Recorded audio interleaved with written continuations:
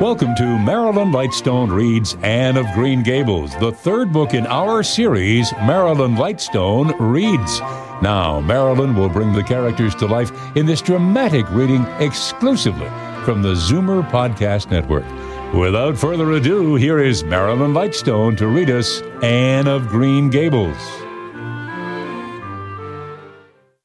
Chapter 6.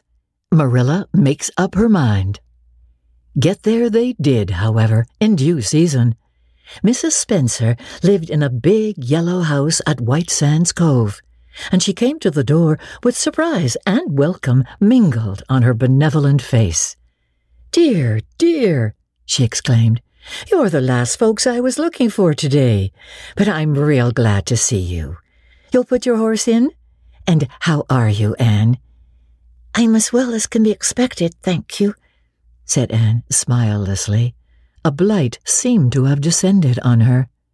"I suppose we'll stay a little while to rest the mare," said Marilla, "but I promised Matthew I'd be home early. The fact is, Mrs. Spencer, well, there's been a queer mistake somewhere, and I've come over to see where it is. We sent word, Matthew and I, for you to bring us a boy from the asylum. We told your brother Robert to tell you we wanted a boy 10 or 11 years old." "Marilla Cuthbert, you don't say so," said Mrs. Spencer in distress. "Why, Robert sent word down by his daughter, Nancy, and she said you wanted a girl, didn't she, Flora Jane?" Appealing to her daughter, who had come out to the steps. "She certainly did, Miss Cuthbert," corroborated Flora Jane earnestly. "I'm dreadfully sorry," said Mrs. Spencer. "It's too bad, but it certainly wasn't my fault, you see, Miss Cuthbert. I did the best I could, and I thought I was following your instructions. Nancy is a terrible flighty thing. I've often had to scold her well for her heedlessness." "It was our own fault," said Marilla resignedly. "We should have come to you ourselves, and not left an important message to be passed along by word of mouth in that fashion. Anyhow, the mistake has been made, and the only thing to do is to set it right. Can we send the child back to the asylum? I suppose they'll take her back, won't they?" "Well, I suppose so," said Mrs. Spencer thoughtfully, "but I don't think it will be necessary to send her back. Mrs. Peter Blewett was up here yesterday, and she was saying to me how much she'd wished she'd sent by me for a little girl to help her. Mrs. Peter has a large family, you know, and she finds it hard to get help. Anne will be the very girl for her. I call it positively providential." Marilla did not look as if she thought Providence had much to do with the matter. Here was an unexpectedly good chance to get this unwelcome orphan off her hands, and she did not even feel grateful for it. She knew Mrs. Peter Blewett only by sight as a small, shrewish-faced woman without an ounce of superfluous flesh on her bones. But she had heard of her. A terrible worker and driver, Mrs. Peter was said to be, and discharged servant girls told fearsome tales of her temper and stinginess and her family of pert, quarrelsome children. Marilla felt a qualm of conscience at the thought of handing Anne over to her tender mercies. "Well, I'll go in and we'll talk the matter over," she said.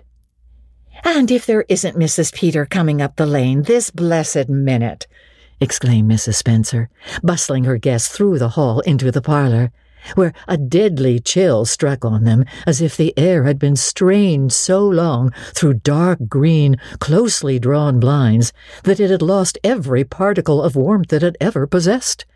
"That is real lucky, for we can settle the matter right away. Take the armchair, Miss Cuthbert. Anne, you sit here on the ottoman and don't wiggle. Let me take your hats. Flora Jane, go and put the kettle on." "Good afternoon, Mrs. Blewett. We were just saying how fortunate it was you happened along.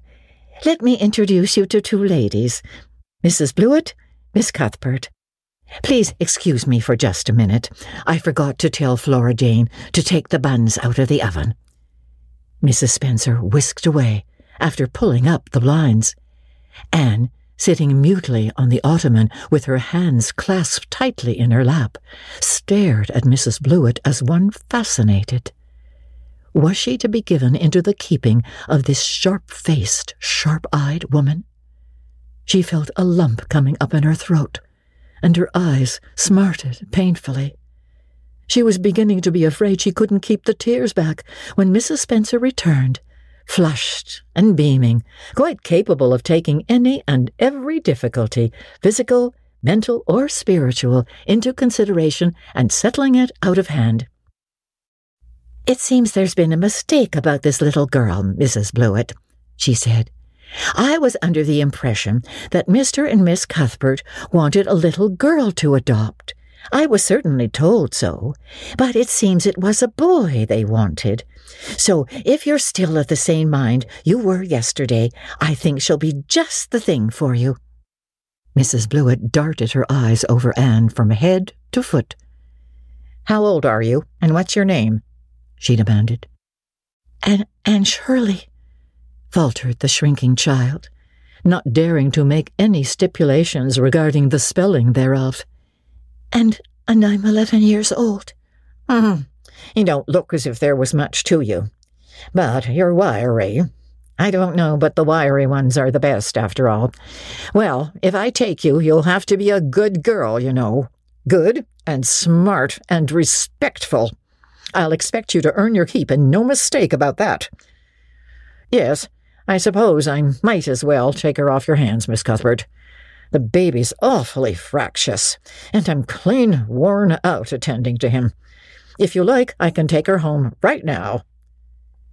Marilla looked at Anne and softened at the sight of the child's pale face with its look of mute misery, the misery of a helpless little creature who finds itself once more caught in the trap from which it had escaped.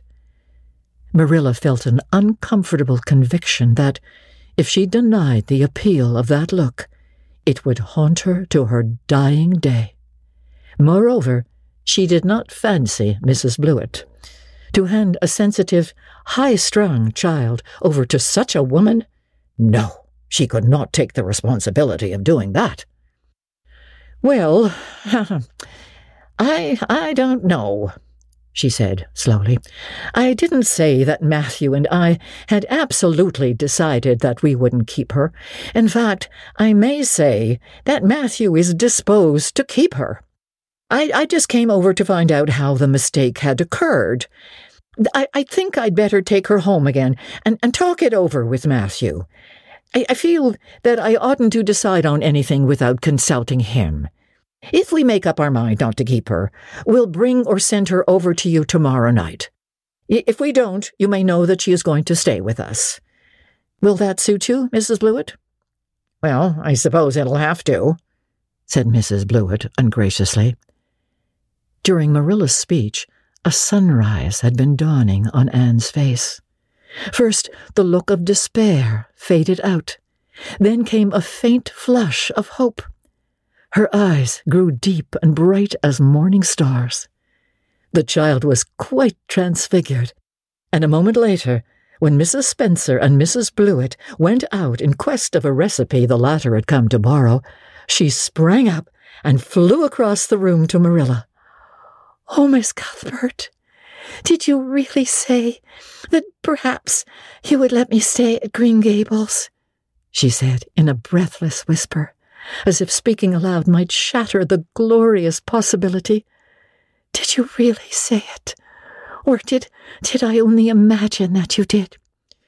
I think you'd better learn to control that imagination of yours, Anne, if you can't distinguish between what is real and what isn't," said Marilla crossly. Yes, you did hear me say just that, and no more. It isn't decided yet, and perhaps we will conclude to let Mrs. Blewett take you after all. She certainly needs you much more than I do." "Oh, I'd rather go back to the asylum than go to live with her," said Anne passionately.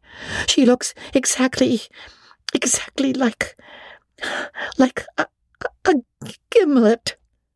Marilla smothered a smile, under the conviction that Anne must be reproved for such a speech. "A little girl like you should be ashamed of talking so about a lady and a stranger," she said severely. "Go back and sit down quietly, and hold your tongue and behave as a good girl should." "I'll try to do and be anything you want me, if you'll only keep me," said Anne, returning meekly to her ottoman. When they arrived back at Green Gables that evening, Matthew met them in the lane. Marilla, from afar, had noted him prowling along it and guessed his motive. She was prepared for the relief she read in his face when he saw that she had at least brought Anne back with her. But she said nothing to him relative to the affair until they were both out in the yard behind the barn milking the cows.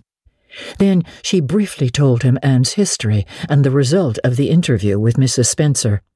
"I wouldn't give a dog I liked to that Blewett woman," said Matthew, with unusual vim. "I don't fancy her style myself," admitted Marilla. "But it's that or keeping her ourselves, Matthew. And since you seem to want her, I suppose I'm willing, or have to be. I've been thinking over the idea until I've kind of got used to it. It seems a sort of duty. I've never brought up a child, especially a girl, and I dare say I'll make a terrible mess of it. But I'll do my best. So far as I'm concerned, Matthew, she may stay." Matthew's shy face was aglow with delight. "Well, now, I reckon you'd come to see it in that light, Marilla," he said. "She's such an interesting little thing." "It'd be more to the point if you could say she was a useful little thing," retorted Marilla. "But I'll make it my business to see she's trained to be that. And mind, Matthew, you're not to go interfering with my methods. Perhaps I'm an old maid who doesn't know much about bringing up a child, but I guess she knows more than an old bachelor. So you just leave me to manage her. When I fail, it'll be time enough to put your oar in." There, Marilla, you can have your own way," said Matthew reassuringly. "Only be as good and kind to her as you can without spoiling her. I kind of think she's one of the sort you can do anything with, if you only get her to love you." Marilla sniffed to express her contempt for Matthew's opinions concerning anything feminine, and walked off to the dairy with the pails. "I won't tell her tonight that she can stay," she reflected as she strained the milk into the creamers. "She'd be so excited that she wouldn't sleep a wink. Oh, Marilla Cuthbert, you're fairly in for it. Did you ever suppose you'd see the day when you'd be adopting an orphan girl? It's surprising enough, but not so surprising as that Matthew should be at the bottom of it. Him, that always seemed to have such a mortal dread of little girls. Anyhow, we've decided on the experiment, and goodness only knows what will come of it." Chapter 7. Anne Says Her Prayers. When Marilla took Anne up to bed that night, she said stiffly, "Now, Anne, I noticed last night that you threw your clothes all about the floor when you took them off. That is a very untidy habit, and I can't allow it at all. As soon as you take off any article of clothing, fold it neatly and place it on the chair. I haven't any use at all for little girls who aren't neat." "I was so harrowed up in my mind last night that I didn't think about my clothes at all," said Anne. "I'll fold them nicely tonight. They always made us do that at the asylum. Half the time, though, I'd forget. I'd be in such a hurry to get into bed, nice and quiet, and imagine things." "You'll have to remember a little better if you stay here," admonished Marilla. "There, that looks something like. Say your prayers now and get into bed." "I never say any prayers," announced Anne. Marilla looked horrified and astonished. "Why, Anne, what do you mean? Were you never taught to say your prayers? God always wants little girls to say their prayers. Don't you know who God is, Anne? God is a spirit, infinite, eternal, and unchangeable in his being, wisdom, power, holiness, justice, goodness, and truth, responded Anne promptly and glibly. Marilla looked rather relieved. So, you do know something then. Thank goodness. You're not quite a heathen. Where did you learn that? Oh, at the Asylum Sunday School. They made us learn the whole catechism. I liked it pretty well. There's something splendid about some of the words. Infinite, eternal, and unchangeable. Oh, isn't that grand? It has such a roll to it, just like a big organ playing. You couldn't quite call it poetry, I suppose, but it sounds a lot like it, doesn't it? We're not talking about poetry, Anne. We are talking about saying your prayers. Don't you know it's a terrible, wicked thing not to say your prayers every night? Oh, I'm afraid you are a very bad little girl. You'd find it easier to be bad than good if you had red hair, said Anne reproachfully. People who haven't red hair don't know what trouble is. Mrs. Thomas told me that God made my hair red on purpose, and I've never cared about him since. And anyhow, I'd always be too tired at night to bother saying prayers. People who have to look after twins can't be expected to say their prayers. Now, do you honestly think they can? Marilla decided that Anne's religious training must be begun at once. Plainly, there was no time to be lost. You must say your prayers while you are under my roof, Anne. Why, of course, if you want me to, assented Anne cheerfully. I'd do anything to oblige you. But you'll have to tell me what to say for this once. After I get into bed, I'll imagine out a real nice prayer to say always. I believe that it will be quite interesting, now that I come to think of it. You must kneel down, said Marilla in embarrassment. Anne knelt at Marilla's knee and looked up gravely. Why must people kneel down to pray? If I really wanted to pray, I'll tell you what I'd do. I'd go out into a great big field all alone, or into the deep, deep woods, and I'd look up into the sky, up, into that lovely blue sky that looks as if there was no end to its blueness, and then I'd just feel a prayer. Well, I'm ready.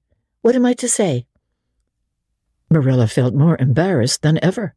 She had intended to teach Anne the childish classic, Now I Lay Me Down to Sleep, but she had, as I have told you, the glimmerings of a sense of humor, which is simply another name for a sense of the fitness of things, and it suddenly occurred to her that that simple little prayer, sacred to white-robed childhood lisping at motherly knees, was entirely unsuited to this freckled witch of a girl who knew and cared nothing about God's love, since she had never had it translated to her through the medium of human love. You're old enough to pray for yourself, Anne, she said finally. Just thank God for your blessings, and ask him humbly for the things you want. Well, I'll do my best, promised Anne, burying her face in Marilla's lap. Gracious Heavenly Father. That's the way the ministers say it in church. So, I suppose it's all right in private prayer, isn't it? She interjected, lifting her head for a moment. Gracious Heavenly Father, I thank Thee for the white way of delight, and the lake of shining waters, and Bonnie, and the Snow Queen. I'm really extremely grateful for them, and that's all the blessings I can think of just now to thank Thee for. And as for the things I want, well, they're so numerous that it would take a great deal of time to name them all, so I will only mention the two most important. Please let me stay at Green Gables, and please let me be good-looking when I grow up. I remain, yours respectively, Anne Shirley. There. Did I do all right? She asked eagerly, getting up. I could have made it much more flowery if I'd had a little more time to think it over. Poor Marilla was only preserved from complete collapse by remembering that it was not irreverence, but simply spiritual ignorance on the part of Anne that was responsible for this extraordinary petition. She tucked the child up in bed, mentally vowing that she should be taught a prayer the very next day, and was leaving the room with the light when Anne called her back. "I've just thought of it now. I should have said Amen in place of yours respectfully, shouldn't I? The way the ministers do. I'd forgotten it, but I felt a prayer should be finished off in some way, so I put in the other. Do you suppose it'll make any difference?" Well, I don't suppose it will," said Marilla. "Go to sleep now, like a good child. Good night." "I can only say good night tonight with a clear conscience," said Anne, cuddling luxuriously down among her pillows. Marilla retreated to the kitchen, set the candle firmly on the table, and glared at Matthew. "Matthew Cuthbert, it's about time somebody adopted that child and taught her something.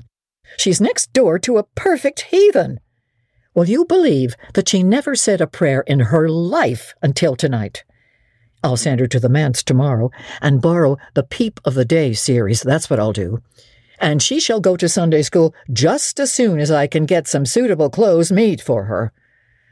Oh, my dear, I foresee that I shall have my hands full. Well, we can't get through this world without our share of trouble. I've had a pretty easy life of it so far, but my time has come at last, and I suppose I'll just have to make the best of it." Chapter 8.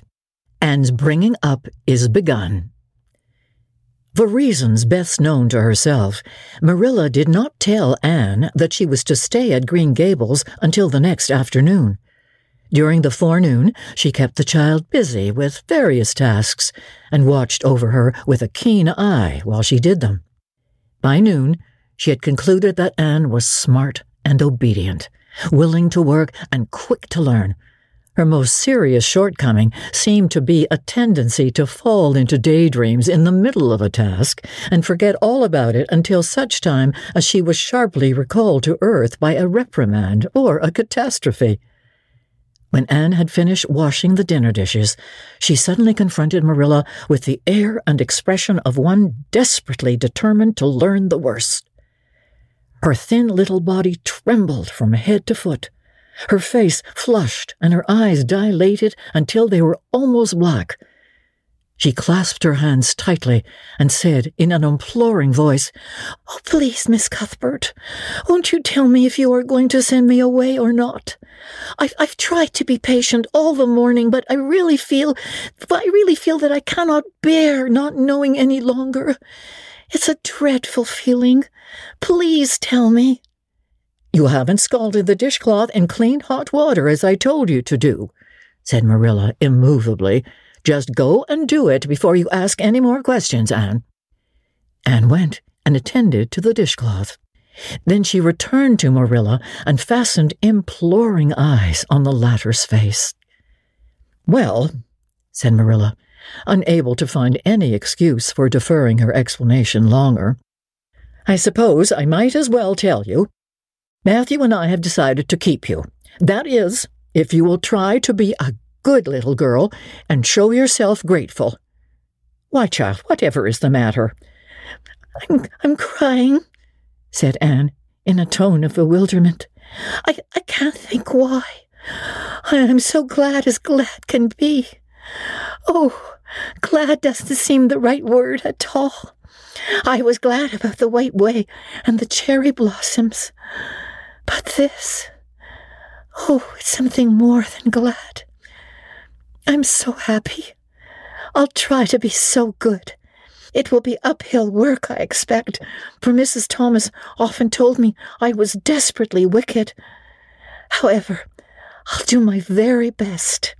But can you tell me why I'm crying? I suppose it's because you're all excited and worked up, said Marilla disapprovingly. Sit down on that chair and try to calm yourself. I'm afraid you both cry and laugh far too easily. Yes, You can stay here, and we will try to do right by you. You must go to school, but it's only a fortnight till vacation, so it isn't worthwhile for you to start before it opens again in September." What am I to call you?" asked Anne. "Shall I always say Miss Cuthbert? Can I call you Aunt Marilla?" "No, you'll call me just plain Marilla. I'm not used to being called Miss Cuthbert, and it'd make me nervous." "It sounds awfully disrespectful to just say Marilla," protested Anne. "I guess there'll be nothing disrespectful in it if you're careful to speak respectfully. Everybody, young and old in Avonlea, calls me Marilla except the minister. He says Miss Cuthbert when he thinks of it." "I'd love to call you Aunt Marilla," said Anne wistfully. "I've never had an aunt or any relation at all, not even a grandmother. It would make me feel as if I really belonged to you. Can't I call you Aunt Marilla?" No, I'm not your aunt. And I don't believe in calling people names that don't belong to them.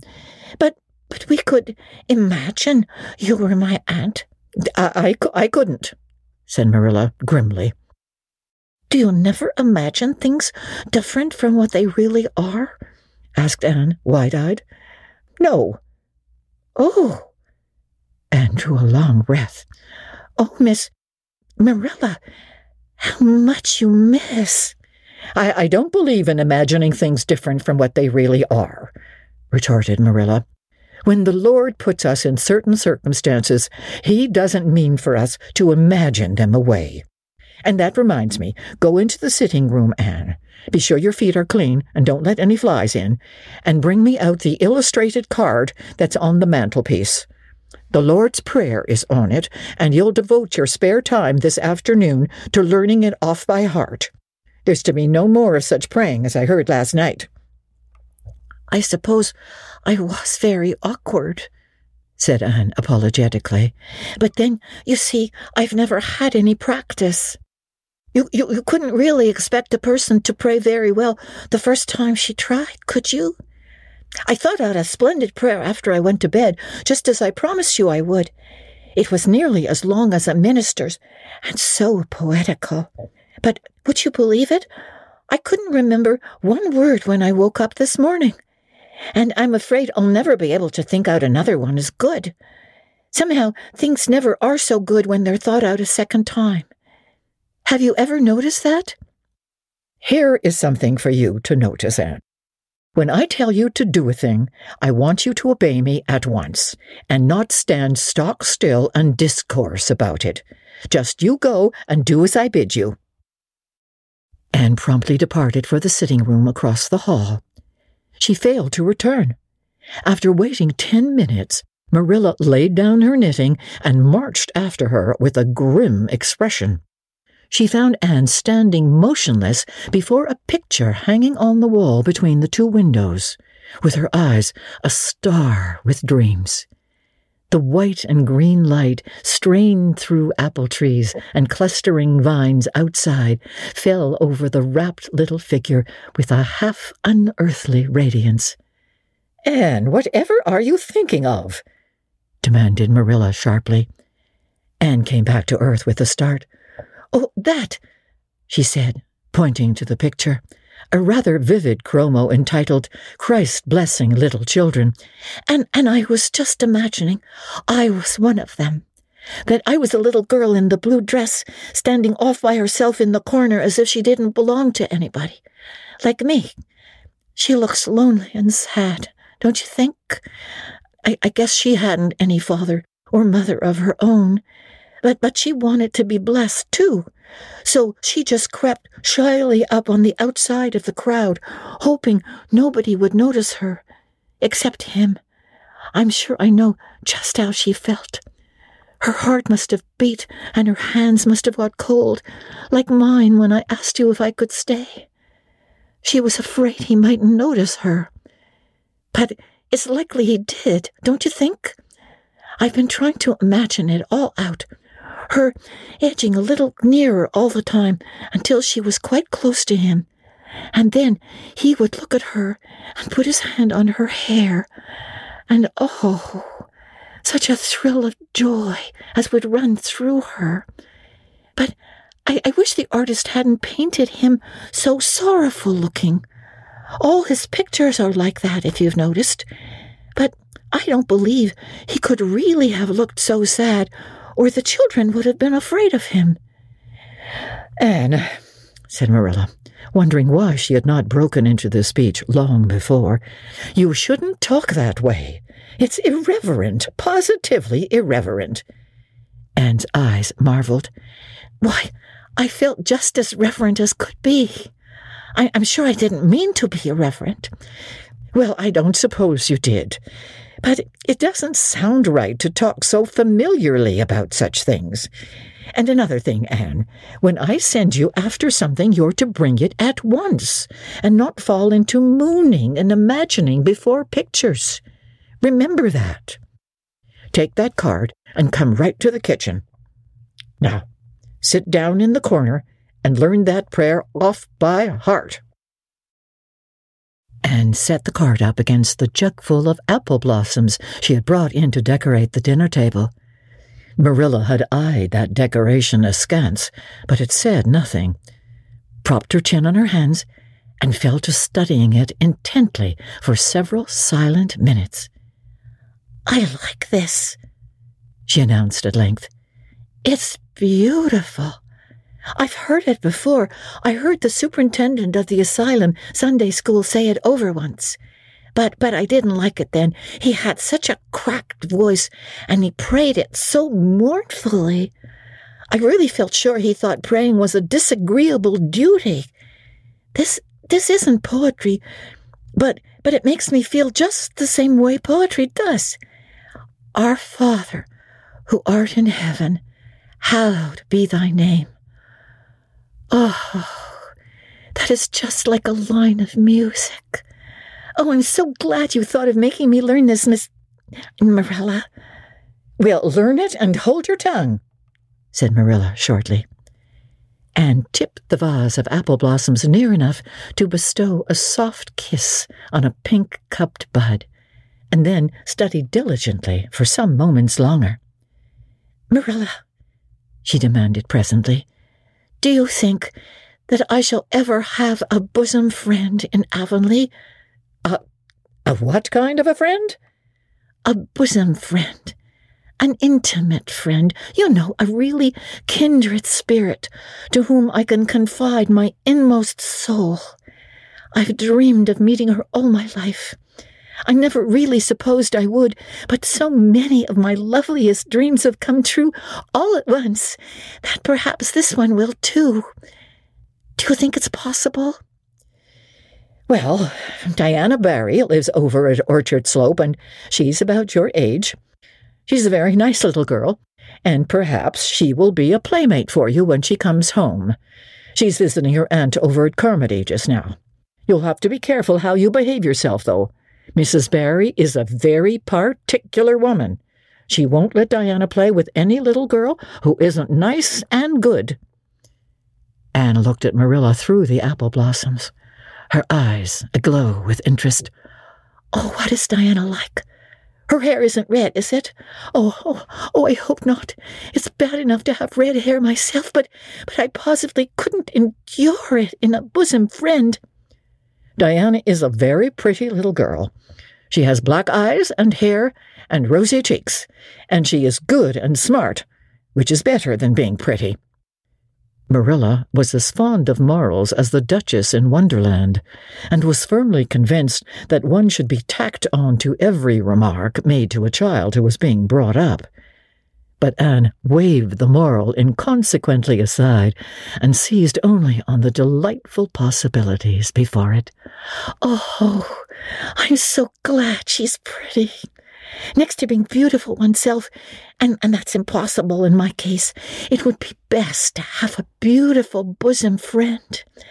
When I lived with Mrs. Thomas, she had a bookcase in her sitting room with glass doors. There weren't any books in it. Mrs. Thomas kept her best china and her preserves there, when she had any preserves to keep. One of the doors was broken. Mr. Thomas smashed it one night when he was slightly intoxicated, but the other was whole, and I used to pretend that my reflection in it was another little girl who lived in it. I called her Katie Maurice, and we were very intimate. I used to talk to her by the hour, especially on Sunday, and tell her everything. Katie was the comfort and consolation of my life. We used to pretend that the bookcase was enchanted, and that if I only knew the spell, I could open the door and step right into the room where Katie Maurice lived, instead of into Mrs. Thomas's shelves of preserves and china. And then Katie Maurice would have taken me by the hand and led me out into a wonderful place, all flowers and sunshine and fairies, and we would have lived there happy forever after. When I went to live with Mrs. Hammond, it just broke my heart to leave Katie Maurice. She felt it dreadfully, too. I know she did, for she was crying when she kissed me goodbye through the bookcase door. There was no bookcase at Mrs. Hammond's, but just up the river, a little way from the house, there was a long, green little valley, and the loveliest echo lived there. It echoed back every word you said, even if you didn't talk a bit loud. So I imagined that it was a little girl called Violetta, and we were great friends, and I loved her almost as well as I loved Katie Maurice. Well, not quite, but almost, you know. The night before I went to the asylum, I said goodbye to Violetta, and oh, her goodbye came back to me in such sad, sad tones. I'd become so attached to her that I hadn't the heart to imagine a bosom friend at the asylum, even if there had been any scope for imagination there. I think it's just as well there wasn't, said Marilla dryly. I don't approve of such goings-on. You seem to half believe your own imaginations. It will be well for you to have a real, live friend to put such nonsense out of your head. But don't let Mrs. Barry hear you talking about your Katie Maurices and your Violettas, or she'll think you tell stories. Oh, I won't. I couldn't talk of them to everybody. Their memories are too sacred for that. But I thought I'd like to have you know about them. Oh, look, here's a big V just tumbled out of an apple blossom. Just think what a lovely place to live, in an apple blossom.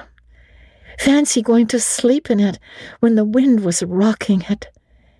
If I wasn't a human girl, I think I'd like to be a bee and live among the flowers. Yesterday you wanted to be a seagull, sniffed Marilla. I think you are very fickle-minded. I told you to learn that prayer and not talk. But it seems impossible for you to stop talking if you've got anybody that will listen to you. So go up to your room and learn it. Oh, I know it pretty nearly all now. All but just the last line. Well, never mind. Do as I tell you.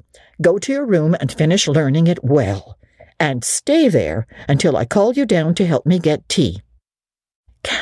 Can I take the apple blossoms with me for company? Pleaded Anne.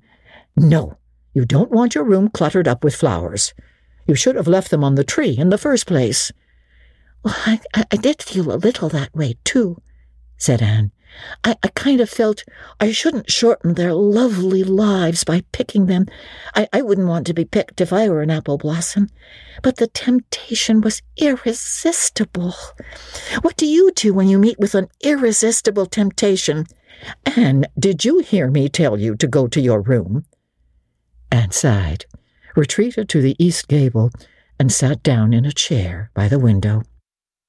There, I know this prayer. I learned that last sentence coming upstairs. Now, I'm going to imagine things into this room so that they'll always stay imagined. The floor is covered with a white velvet carpet with pink roses all over it, and there are pink silk curtains at the windows. The walls are hung with gold and silver brocade tapestry. The furniture is mahogany. Well, I never saw any mahogany, but it does sound so luxurious. This is a couch all heaped with gorgeous silken cushions, pink and blue and crimson and gold, and I am reclining gracefully on it. I can see my reflection in that splendid big mirror hanging on the wall. I am tall and regal, clad in a gown of trailing white lace, with a pearl cross on my breast and pearls in my hair. My hair is of midnight darkness, and my skin is a clear ivory pallor. My name is the Lady Cordelia Fitzgerald. No, it isn't. I can't make that seem real. She danced up to the little looking-glass and peered into it. Her pointed, freckled face and solemn grey eyes peered back at her. "You're only Anne of Green Gables," she said earnestly, "and I see you, just as you are looking now, whenever I try to imagine I'm Lady Cordelia. But it's a million times nicer to be Anne of Green Gables than Anne of Nowhere in particular, isn't it?"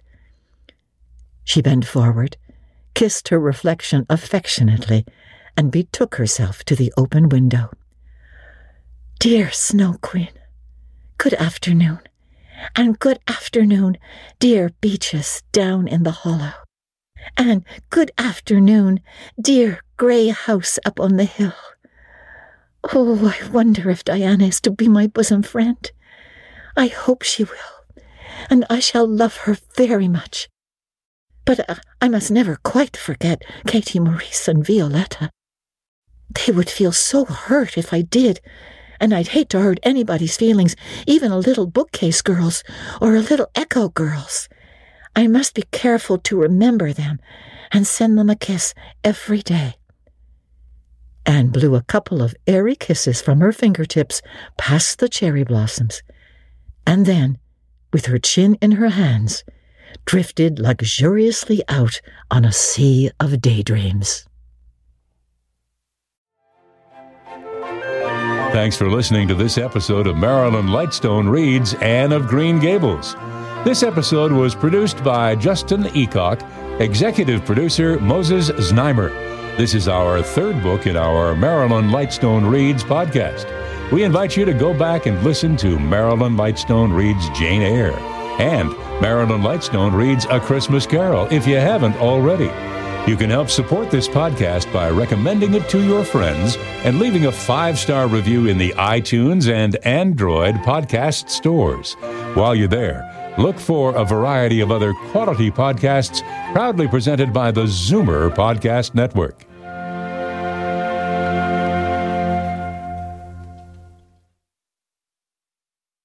This podcast is proudly produced and presented by the Zoomer Podcast Network, home of great podcasts like Marilyn Lightstone Reads, Idea City on the Air, and The Garden Show.